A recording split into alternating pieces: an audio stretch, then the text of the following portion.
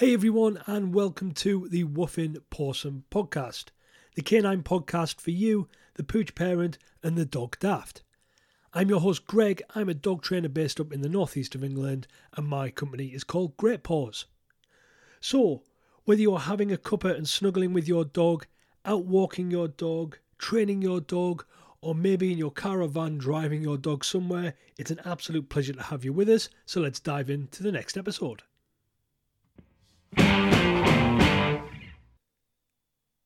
Hey folks, firstly I want to say thank you so much for the comments, the questions, the conversations that I've had following the last podcast and obviously the kind of social media posts that went along with it. It's been phenomenal and I've had so many questions. I've had one question more than any, which is kind of the motivation behind doing this episode, which is going to be a very, very quick follow-up on Hugo and his behaviour change and how life is now he's got some new super comfy beds in his life. So that is the question that I think I've been asked the most, is basically, have I seen the behaviour changes that I expected to see kind of if he did use the bed more, which I was hoping he would. So firstly, yes, he absolutely is. He's loving the new bed. There's actually two of them. There's one up in our bedroom and there's one in the living room. And he's actively seeking them out. And he's sleeping incredibly well through the night, which I'm super proud of. It kind of makes me all kind of warm and fuzzy inside when I see him looking so relaxed, so chilled out, kind of twitching and dreaming away there as he does. Which is just wonderful knowing that I've been able to kind of bring a little bit more comfort and rest into his life. Feel like kind of scored some dad brownie points with that one. So yes, he's absolutely using them. As a result, he's sleeping better through the night. And so are we, which I don't think we quite realised how broken our sleep was historically. I don't have kids, so I'm sure any parents listening out there will be very familiar what it's like living off broken kind of restless sleeps. But yes, I was definitely doing that and not really conscious of it either. So now he is sleeping much better. We're sleeping much better. And yeah, that's just a lovely refreshing feeling on a morning when we get up. Now, one of the things I did mention about, obviously, in the last podcast was if he does sleep better, I would predict even some behaviour change kind of coming into the daytime, into kind of his normal daily life. And already I'm starting to see it. Now, they are very small, but they're definitely there and they're consistent enough for me to kind of notice them. And if you heard that noise in the background there, that was Hugo stretching out on his bed, having a good groan as he did. So perfect timing. Yes, so the behaviour changes through the day, they're very subtle, but they're definitely there. And I think they all kind of fall into that camp or category of basically having more energy. So he definitely seems more well rested, and as a result through the day, when he's wanting to be energetic, he's got it in bounds, and definitely more than he had historically. So a few little examples to help illustrate this for you. The other morning we went out, we were just doing a one-on-one dog walk, so just me and Hugo, early morning, kind of before 6.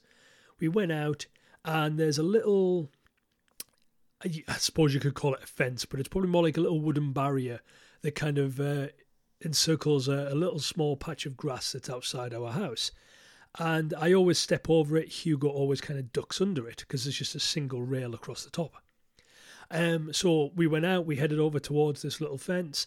I did the usual thing of kind of stepping over it and going to pass the lead under it for Hugo just to duck under it. And he decided he wanted to jump it. So over he went. I had to do a quick adjustment of the hands and the lead. And again, just totally out of nowhere, totally surprised me. He's not jumped that probably for a couple of years, if I'm being honest, guys. Yeah, and obviously feeling a bit sprightly in the morning, got up and decided that, kind of hurdling the fence was definitely going to be more fun, so it's what he did. Beyond that, his interactions with Betty Boo, my other German Shepherd, have been really interesting as well. Probably the most noticeable was the other day when I was up at my training venue. I was recording some videos for my online courses, and he was just full of beans and actually initiating play with Betty.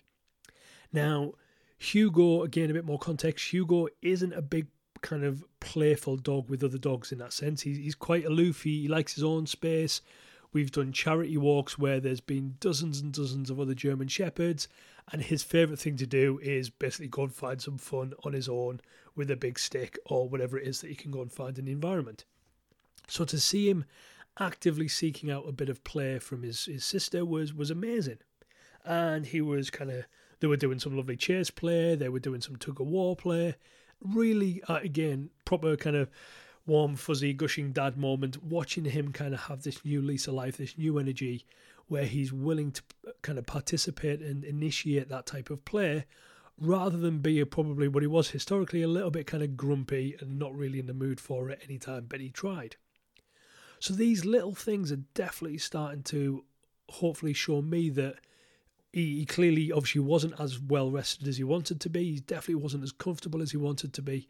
So bringing a bed now into his life that he seems to really like, he's definitely getting that rest and that relaxation that he needs.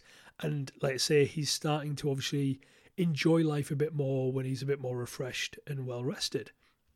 So again, guys, I'm fairly sure that will then lead to more behaviour changes. It'll probably need me to, look at his diet and things like that, just to make sure he's getting all the nutrients and nutrition he needs if he's getting a little bit more energetic than he was. And don't get me wrong, guys, he wasn't a lazy dog. It wasn't like he'd do nothing every day and was a total kind of slouch. He gets his walks. He does his exercise. He's a fit dog, but he's definitely got a bit more of that kind of playful side in him now, whereas before all of his exercise was more about the exploration. So now seeing that kind of playful side coming out is absolutely wonderful to see.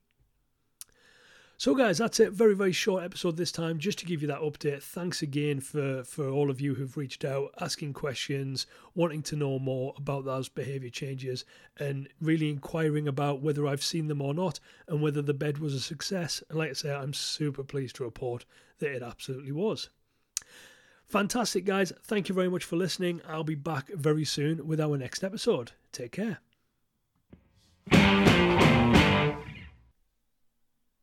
Hey everyone, thanks again for listening to the Woofing Pawsome podcast. As always, if you do want to get in touch, you can find us on social media. I'm at Great Paws NE, which is Great Paws NE for Northeast, on both Facebook and Instagram.